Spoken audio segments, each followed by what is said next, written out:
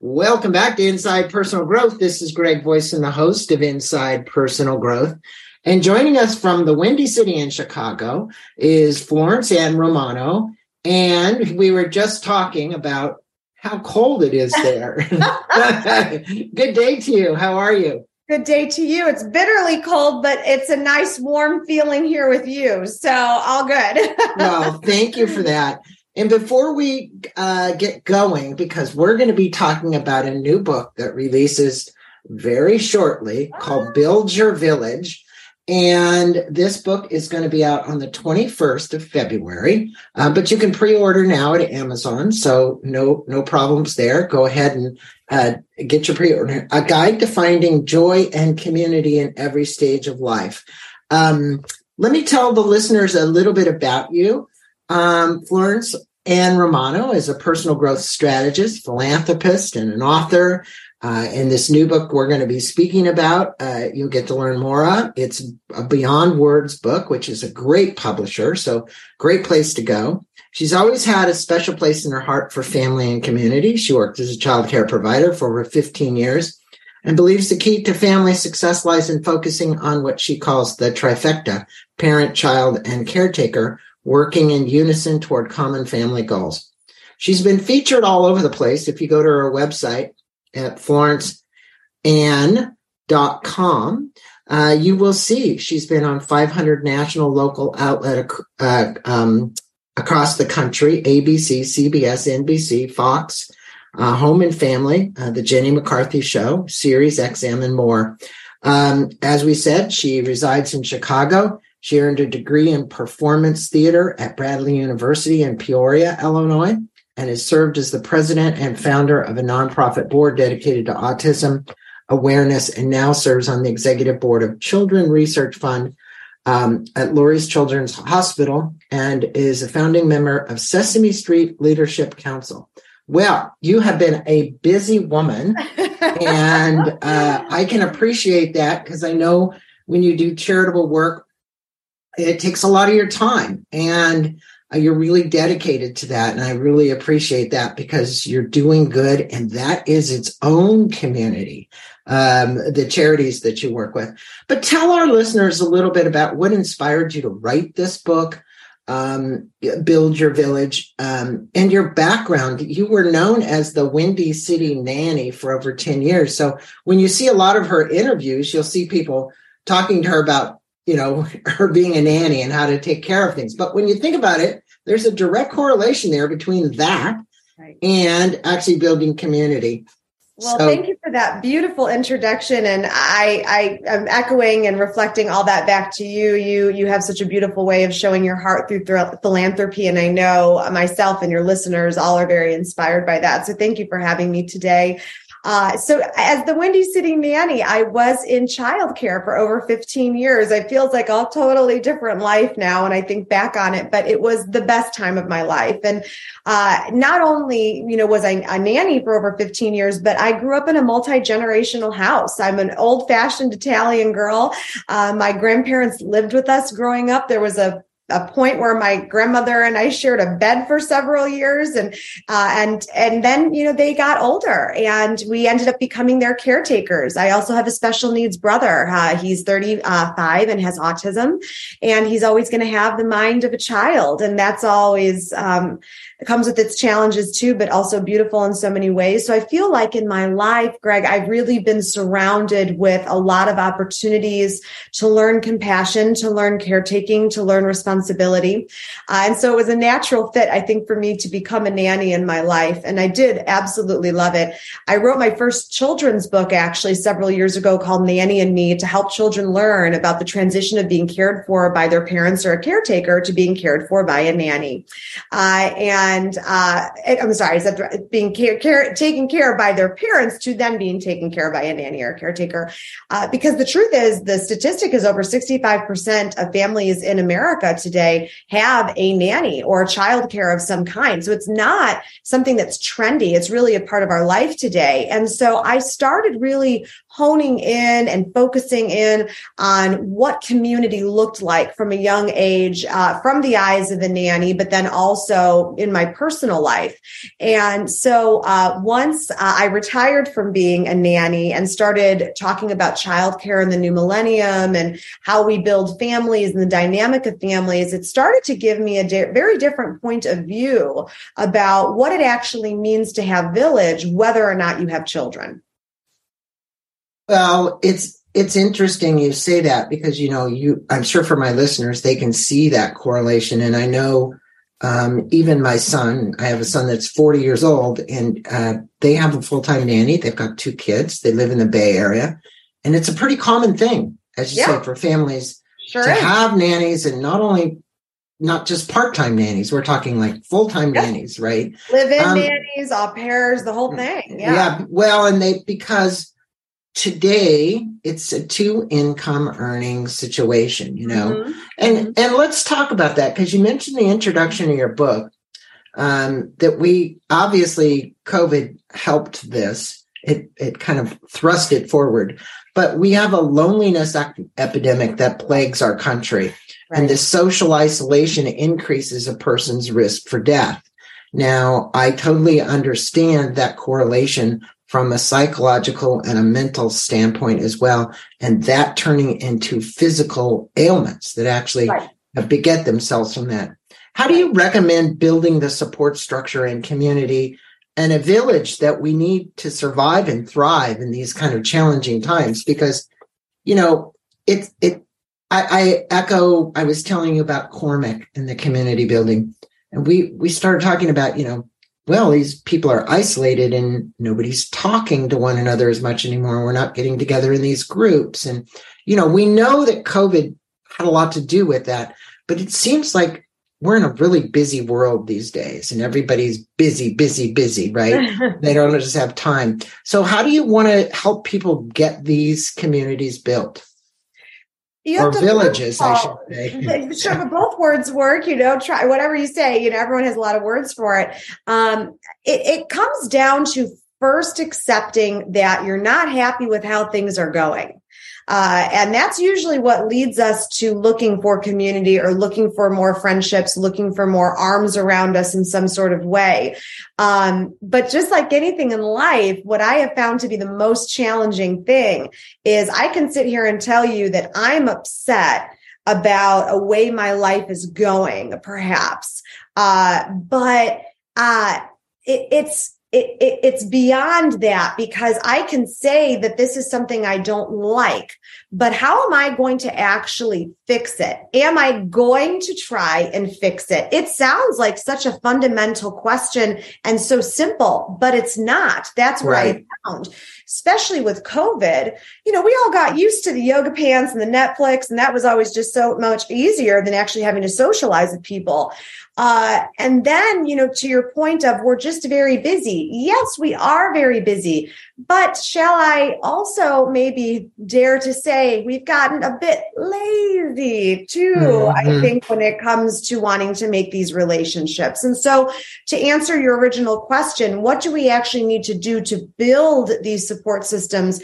We need to find out what it is that's missing, what it is that's making you feel like there is a void, or you are feeling that loneliness, you're feeling that isolation. Well, where is it coming from? Why do you feel that way? So it's almost like a doctor diagnosing the issue. You have to start there.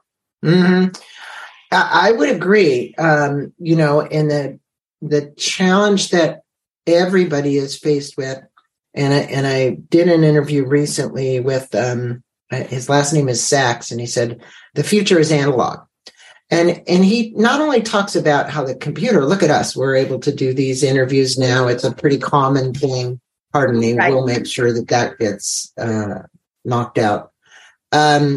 We have these interviews. We have this ability with this technology. We've got it always on. We've got our cell phones as well. And it kind of, in one sense, we are connected, but we're not connected personally. We're like, hey, how many people are still going to movie theaters? They're actually being closed down. Right. In our town here, we're seeing that.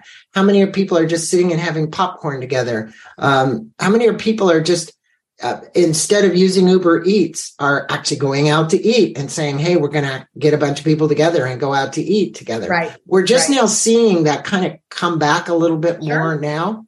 But throughout the book, you provide exercises and help the reader develop deeper relationships. And that's where I'm going with this. What are some of those exercises? And you spend much of the book talking about the qualities for 6 essential villagers, which are accepting, dependable, cheerleader, communicator, healer, and organizer. Those are basically the terms that you're using to define those. Right. If you would, what are some of those exercises? And talk a little bit about those 6 elements or characteristics. Well, the reason I wanted to develop the six villagers was because I wanted to be able to relate to something that was tangible. I wanted to be able to look within myself and others look within themselves and think, okay, how do I use something as a measuring stick to help me figure out how to make that first step?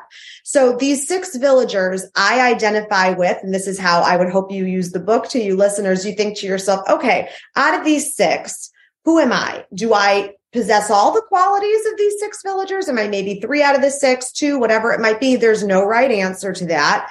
But then also looking outside of it, I'm these people, but who are the people that I need to cast in these roles in my village? And then who am I being cast in these roles in someone else's village? Again, we're looking at 2 different lenses here, 2 different camps. It's who am I and who do I need and who am I to other people?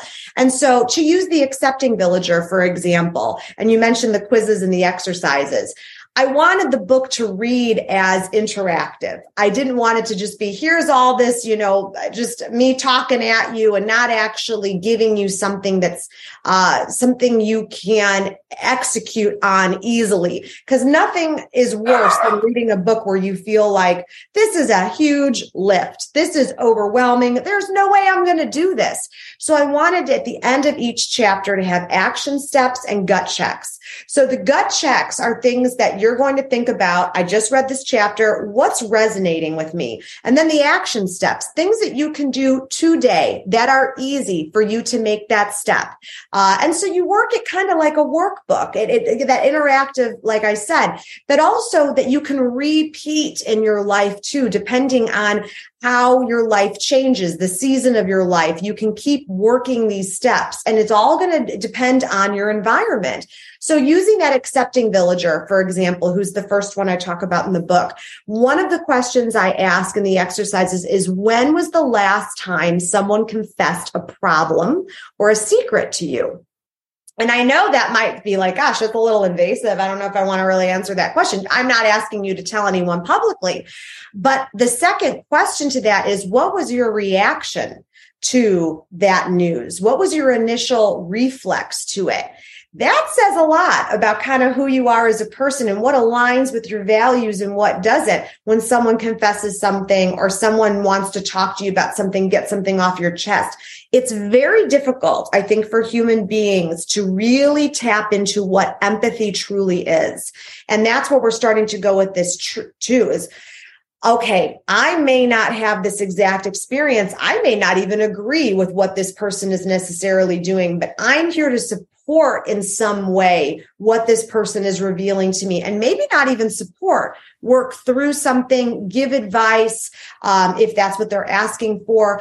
It's about, how am I able to meet someone where they are instead of where I want them to be? Well, let's talk about it, because you're saying there's you, and are you identifying in one of those roles? Right. And there are these other 5 roles. Mm-hmm. In other words, which one, and maybe this is great for you, Florence, which one do you relate to out of those 6? I'm all 6, Greg. I'm all 6. Because I know you talk toward the end of the book about a compassionate communicator. Right. And I know when I got my master's degree in spiritual psychology, one of the things you had to learn to do, and probably why, you do podcasts, you have to be a good listener. But you also have to listen with empathy. and understanding. And it is take a lot of practice, right? It's like most people want to tell you their story, and it's like they just dump on you, it's bum, bum, bum, bum, bum, bum, bum, right? And okay, you have to be very patient to listen to all of that, right? But of these things where you have a cheerleader and a healer, I was interested in the healer part too, because these actually, the terms that you're using to define it are really very important.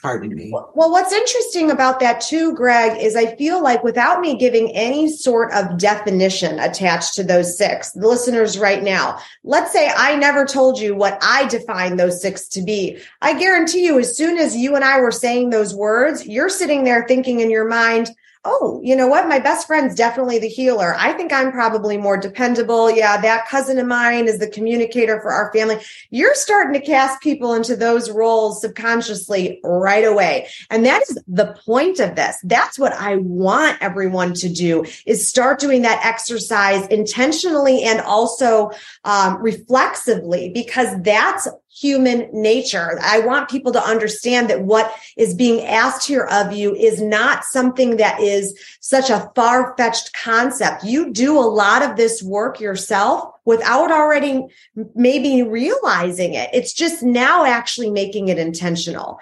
So I think I think the label is, I know a lot of times people don't want to put a label, but I will say in this case, it's important because the mix is so important to this. Right. It's almost like baking a cake, right? Yes. You got to get it right. And these are all the elements that you have to put in it to have the right cake. And then you talk about values, the values that people bring to the village. And you ask the reader to answer 3 important questions to evaluate their values. Yes. And anytime we do purpose work in life, we're going to actually be thinking about what are our values. What are those questions, and how can knowing our own values and the values of another, meaning those other people, make for building a better, more cohesive village? I think the word values oftentimes, Greg, can scare people because they think that's when you're going to start imposing your value system on them, or it's going to have some of religious connotation to it. And so I don't know why, but I've found there's some hesitation there when people say that word. There's always a defense mechanism for some reason. So that's why I want to kind of strip that away and say, when we're talking about values, we're just talking about what makes you tick. What do you believe in? What makes up the fiber of who you are? How do you live your life? How do you raise your children? How do you surround yourself with people that are aligned with you in that way? Not to say that you shouldn't align yourself with people that also challenge you in the right ways, but that's something we can get into in a minute.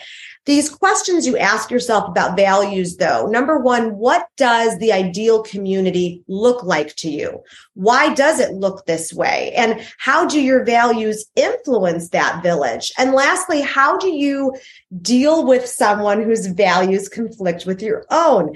Gosh, there could be a whole course done on just that, because look at the world we live in today. It's so difficult for people to, this agree to disagree sort of thing. And we're so extreme on opposite sides of everything, and the pendulum swings so swiftly, and there's no everything's black and white. There's no gray area. So, this is a big component of how we build relationships in our life. And if we're surrounded by people that are only like us, cookie cutter versions of all of us, we're never going to learn anything. That's never going to help us evolve. But there's a big difference between finding people that are like-minded in a way that are going to support your value system as you raise your children, as you figure out who you are as a person, how you want to live your life, versus surrounding yourself with people that are not accepting of you, that are going to make you feel bad about yourself, condemn you, or whatever it might be.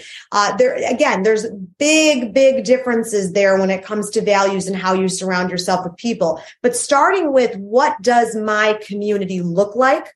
That's the most fundamental question you can ask yourself, is what am I really looking for? Is it a lot of people, a small group of people? Is it people that maybe subscribe to the same type of religion, or maybe also have or this can be another whole separate category, believe in philanthropy a similar way than I do, similar way that I do. And that maybe that's how I would join an organization. So I'd meet more people that have that same type of heart. Again, it's about figuring out how it looks to you and then building from there. Well, in any of these, there's going to be a symbiotic kind of relationship. In other words, it seems to happen. People gravitate and build these communities around like-minded people, Right. Now, That doesn't mean that you can't have conflict. Sometimes conflict is good. It helps to resolve issues.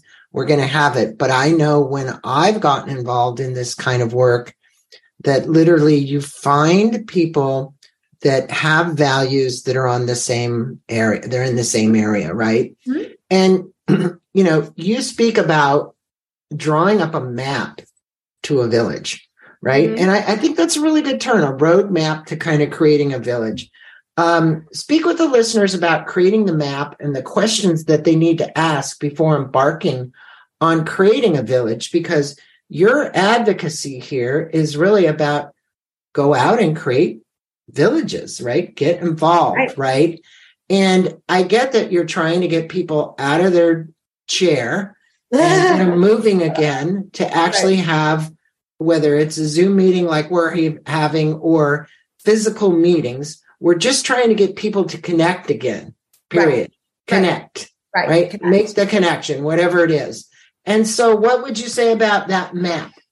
Well, the reason I like the visual of a map is because I hear so many people say to me all the time, so everyone talks about this village. It takes a village. It takes a village. Well, where's the map? Where's the phone number to call? What is going on here? So I like the idea of, okay, well, yeah, there is a map. That's what this book is about. It's giving a map to that village. But to me, it's someone's got to drive there if you're going to, go to this village, and that's you. You have to be a part of this solution. And so let's look at it from different categories, perhaps. Let's say you're a college student or you're a new parent. As a college student, sometimes that can be a jarring transition for kids. You've never been on your own before that way. And now you are going to be at a new school, maybe in a new state, maybe in a new country, who knows? And you're going to have to meet new people and put yourself out there. So maybe you're going to join Greek life, a sorority, a fraternity, or a club. That's something that you're interested in, is a passion of yours, is a hobby of yours. Okay, you're going to start meeting people. That's a really great way to put yourself out there and maybe make those friends. As a new parent, you're going to join those mommy and me or daddy and me groups, or you're going to get involved in your local community house that you have, or a church that has, a group of people that meet on a weekly basis, or a carpool group, or things like that. I could go into so many details about things that exist that way. But beyond that, though, it's asking yourself questions too in order to develop that roadmap. How long do I need this village? How many villagers am I looking for? How much time do I have to give? And how can I remove myself from a village if need be? I know you don't want to think already about removing yourself from a village when you're trying to build it, but sometimes you do get involved in people, places, things like that, and it's not the right fit for you. And you may not want to offend anyone, but you're going to have a hard time extracting yourself from a relationship or a situation that does not serve you.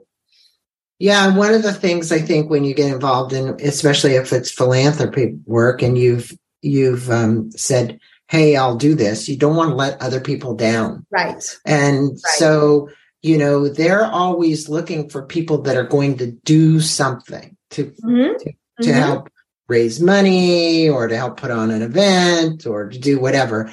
Right. And you have the best intentions, and then you really realize sometimes how much time it's going to take, or you don't have the right connection with the people.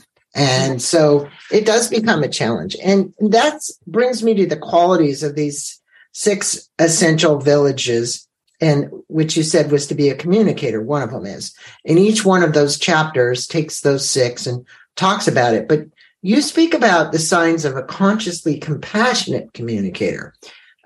There's a big difference between somebody who communicates and somebody who communicates consciously and compassionately. Right. What are the signs, and how do you know what type of communicator we are, or they are, or who they are?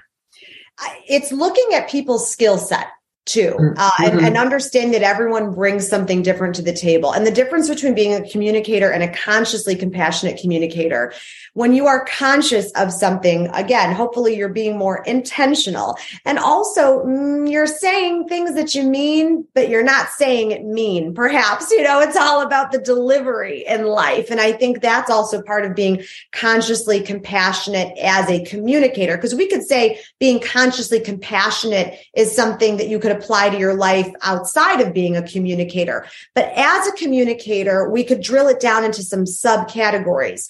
And these, again, are skill sets people have. You are the writer of the group, the speaker, the listener, the peacemaker, or the leader. These are different ways you can be a communicator. And let me give a little bit of color to that. As the writer, maybe you're the one in the community that is always sending out the emails about who needs what. What's happening in the community. Some of these people are suffering. How can we gather people to support such and such? That's a great opportunity for someone who has a skill set as the writer. And then there's, the leader. I know in my own community, oh my gosh, there was always this one woman. She was at the forefront of everything. If anyone needed anything, she was the one making it happen.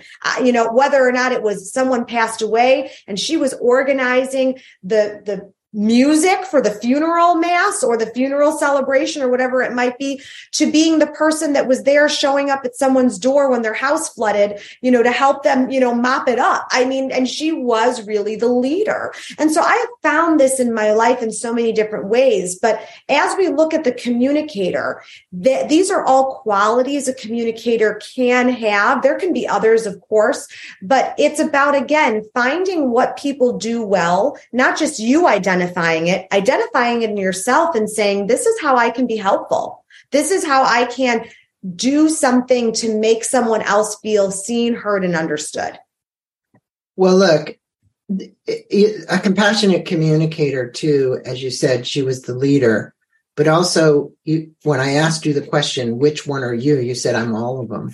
and what I do know is that for a good community, there's a bit of all of those identifiers in all of us. It's the question is, which one are the strongest at that we could come to this village with and really add tremendous value to it? And one of them, you mentioned the importance of a healer. And for my listeners, she means somebody who can compassionately listen, understand, and help someone heal. What would be part of it, and what makes a good healer in your relationship, and the estimation of their role to the village? In other words, here's this healer. Hey, think about this. In every Native American and South African tribes, there are always healers. There's the shaman, right? And the shaman, and there's people out there today who are going down to do ayahuasca and saying, okay, I'm going to do ayahuasca and I have to have the shaman, right? Because I trust this person with my body, right? They're going to do right. What do you think in these villages, inside the kind of villages I think you're trying to create? You're obviously not trying to create the ones where the healers come and do ayahuasca, but that's one that could absolutely be one I don't discriminate. Any type of healing is good. So talk with us about the healer. What role am I or you going to play as a healer?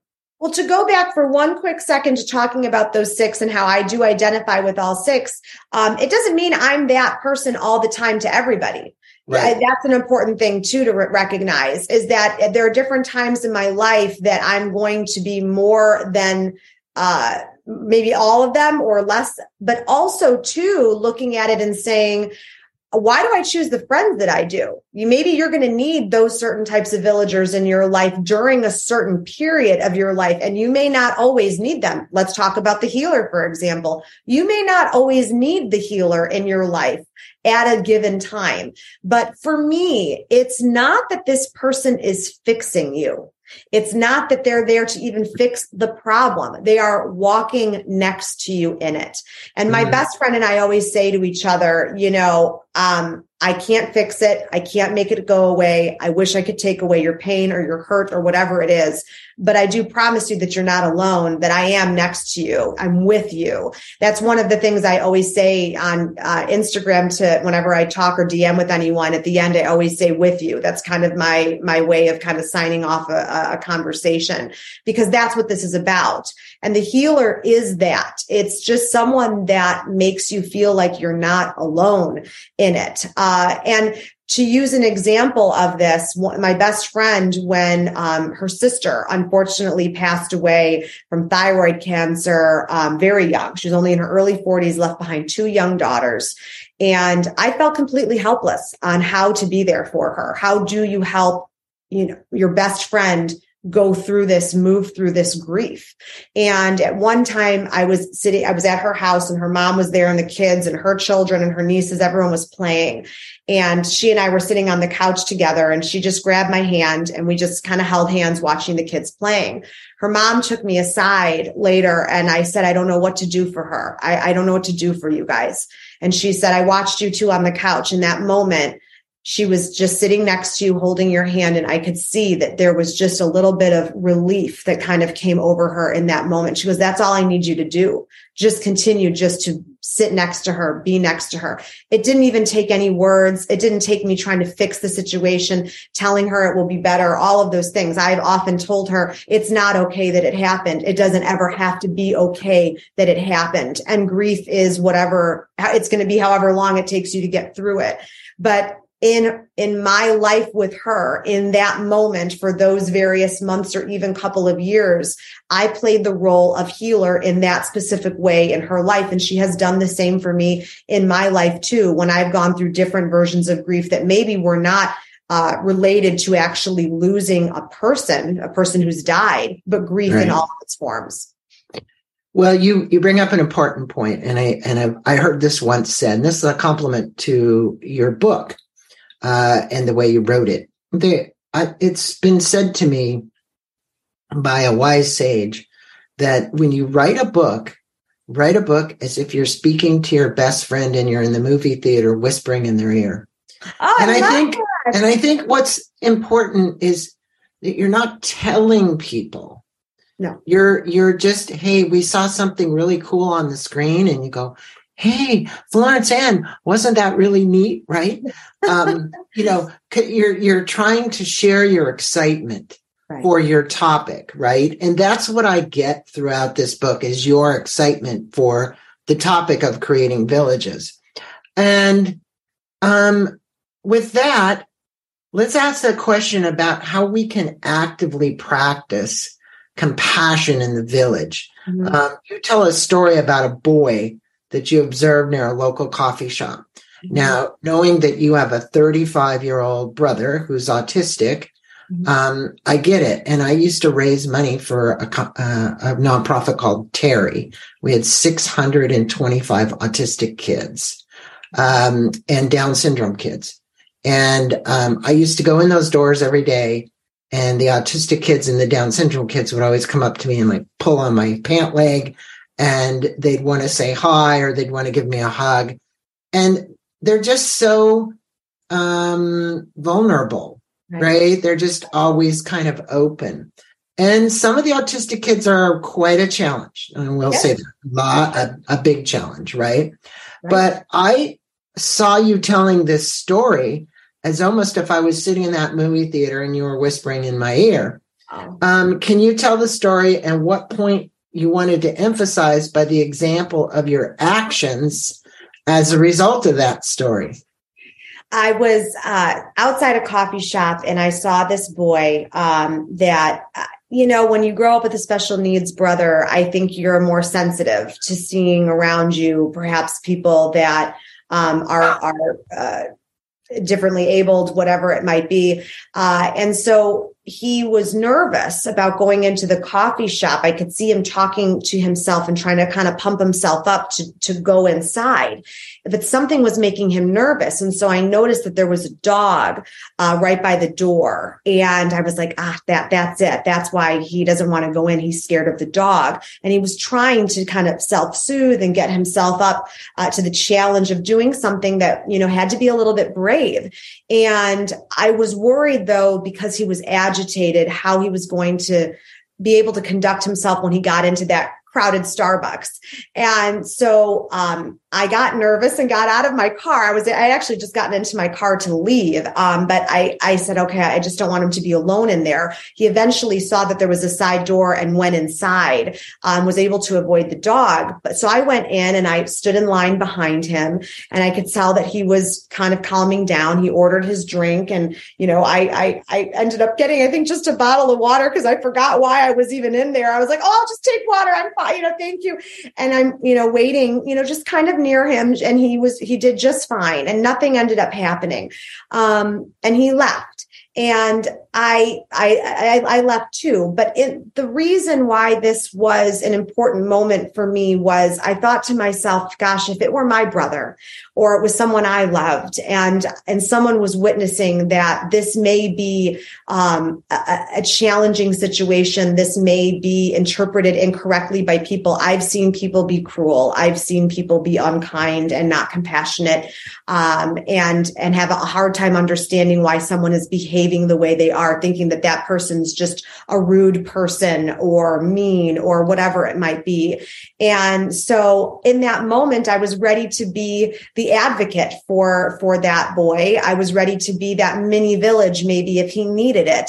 And I just, not that I did the right thing in that moment. I don't know that I did. All I know is I hope that in life we can observe around us a little bit more sensitively, with a bit more empathy, with a bit more compassion, and with a bit more gumption, perhaps, too, to know that, we don't have to do anything that is, draws any attention or is this big hero moment.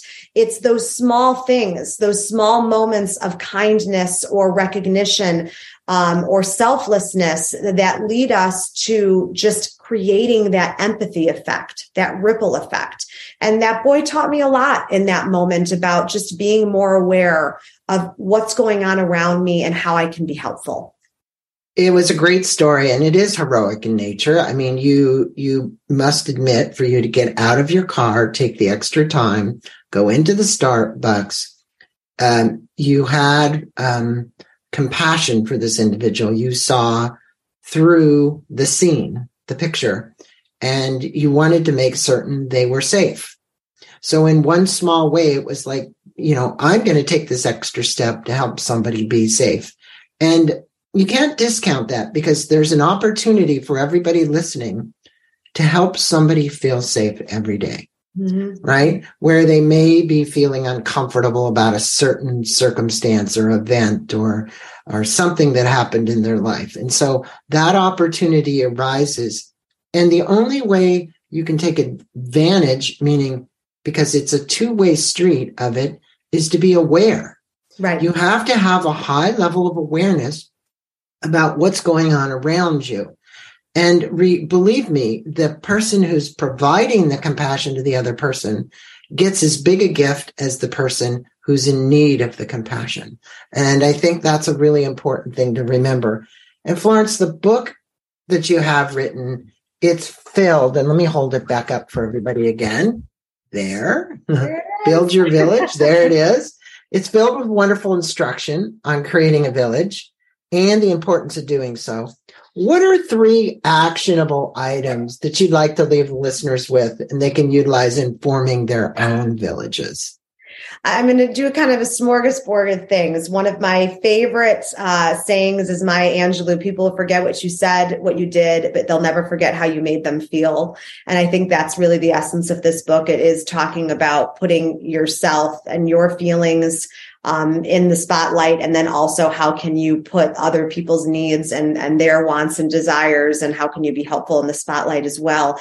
Number 2, give yourself a lot of grace with this process. It is not easy. What I'm asking you to do, a lot of it sounds simple, but maybe you're going to take your time and really work on one specific chapter. Maybe what you really want to concentrate on and what you're interested in learning more about is how you can hone your skills of being a healer more. And that's where you're going to put your time of attention.